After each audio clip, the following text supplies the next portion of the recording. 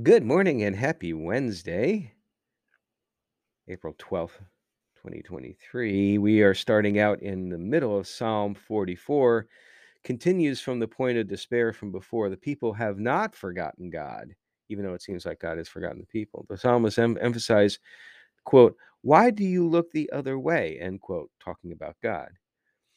But the point here is that even in our despair, first of all, we always have to have faith that God never looks away. God is always there.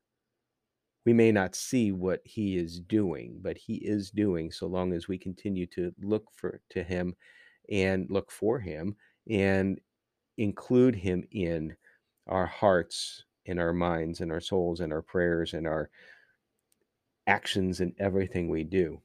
But faith would be very easy if everything's handed to you. If everything's told, if everything is explained, then faith is easy. Except for that it's not faith. It's proof. God doesn't ask us to follow proof. God asks us to follow in faith. That's the distinction. And that's where a lot of people tragically fail. And you can only start with faith. You cannot start on a grain of proof. You have to start on a grain of faith. You have to make that, they call it a leap of faith, because there's nothing supporting that when you leap, except for your decision to believe. If you don't believe in God, to begin with, the Bible makes no sense whatsoever. There's nothing in the Bible, if you read it from the perspective that you are looking for proof of a God, then nothing's going to happen, my opinion. And yet, that's the reason why a lot of people give for not being faithful. But once you're faithful, once you open that up in your heart and you read with an open heart, suddenly, and also over time, more and more begins to make sense. More and more your faith grows, and it gives you the impetus to grow your faith internally as well and to open your heart more. That's what makes this such a wonderful gift, the Bible that God has given us.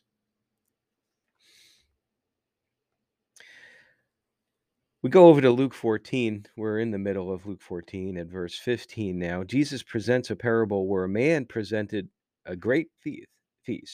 He's got a lot of people there, or he wants to have a lot of people there. He's invited a lot of people, but people start to have excuses. It's like, oh, I can't do that. I got to mow the lawn. I got to tie my shoelace. I got to pick up the kids. I got, soccer practice, all that stuff. And he's like, but you're all the folks that said that when I was going to have the feast that you would definitely come, but then when it actually happens, suddenly other things take priority, and this angered the host. So the man invited those who truly wanted to participate. Said to his servants, go out into the street, go out to the poor, go out to this, and say, hey, would you be interested in coming over? And it's like, yeah, definitely. No, that sounds like a great time. It's like, would love to feast. Thank you. I feel so honored that you're including me, this lowly person, this homeless person, this person, that person, whatever, into your grand feast. That's wonderful. And then the others who didn't show desire, when they finally thought and saw that, like, "Oh, wow, this is a good thing that's going on. I wanna go." Guess what? Sorry, um, we're full. We're all full. We don't have enough food for you all. You made your decision. You're done. This was all in response to one of the Pharisees at the dining saying how great it must be to attend a banquet in the kingdom of God. So, to just think about this, it's like, you're invited, but it's gotta be your top priority. It's my take. Jesus then instructs a large crowd following him. I guess now he's left the Pharisees' dinner. Maybe he's upset them enough. Doesn't say whether or not he actually ate dinner or not. Those are those little things that I, like, wonder. It's like, okay, well, did he get a chance to finish his meal, or is he leaving in hunger? Well, he leaves the dinner, and he says to the crowd that if you wanna follow him, you must comparatively, that's my word, but this is what he's really getting at. Hate everyone else, including family and your own life. Now, this is about putting God first, always. Again, what we were just talking about with the priorities of the banquet guests. Not literally saying you have to hate others. But you would be wise to consider the cost of following, because otherwise you might start and not continue.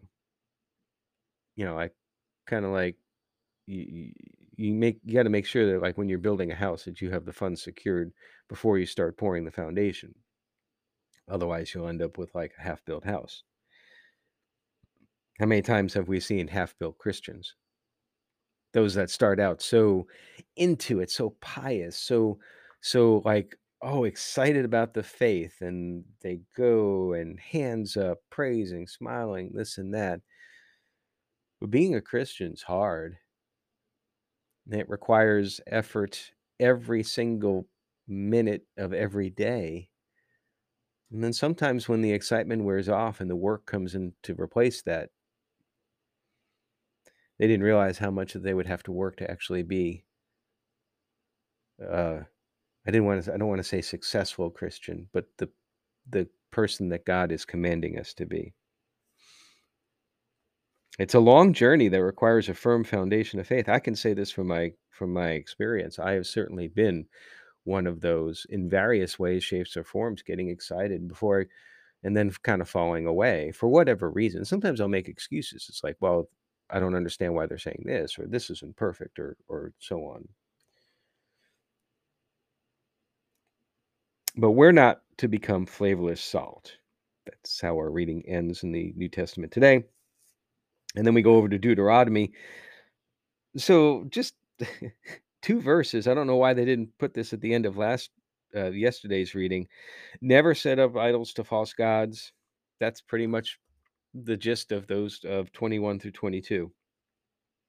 So Deuteronomy 17, anyone who worships other gods, after thorough investigation, they stone them at the gates. So maybe that's sort of supposed to be a transition there, where maybe it would have made more sense for the end of Deuteronomy 16 to be the beginning of Deuteronomy 17. It's just about the whole false gods deal. There must always be 2 or 3 witnesses, and they must cast the first stone if you're gonna stone someone who's worshiping false gods. Now, this concept about 2 or 3 witnesses will come up again, that, you can't convict someone on 1 witness alone, but we'll get to that in just a little bit, as right now, the Israelites are learning more about how to govern themselves. But this is a great idea to help deal with false accusers. Too many times today, people accuse others falsely and face no consequence internally. At least here, if they are going to be asked to participate in extreme punishment, there may be a kind of a little pre-guilt. Well, I don't think I want to accuse this person of this heinous crime, because then I'm going to have to be one of the ones that delivers the punishment. There's that skin in the game type thing again. If cases are too hard to decide, such as murder versus manslaughter, which here I take to be murder versus killing, take to God through the Levitical priests. We'll talk about that a little bit more shortly as well.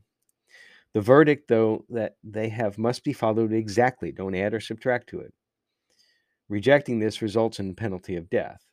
This also is for deterrence. And you see a lot of, as the Israelites are learning more about governance, you're seeing a lot of what seem like harsh laws, but they're there for deterrence and to, as it's I'm paraphrasing, but to purge the evil. If you had folks that face repercussions for what they do, then they may be less apt to do it. More on that coming up as well. Now, here's an interesting thing, almost like, I guess in literature, this might be called foreshadowing, because this is the first time we've heard something about a king that I can remember. If the people opt for a king after settling in the land, it must be a fellow Israelite that the Lord has chosen. The king must not take many wives, for they will turn him away from the Lord. Additionally, must not accumulate large wealth for himself. kind of, when I was reading this, I'm like, as wise as he was, Solomon failed miserably here.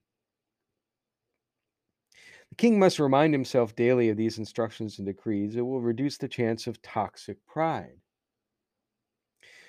And then on to Deuteronomy 18, instructions for the gifts for the priests and the Levites as they have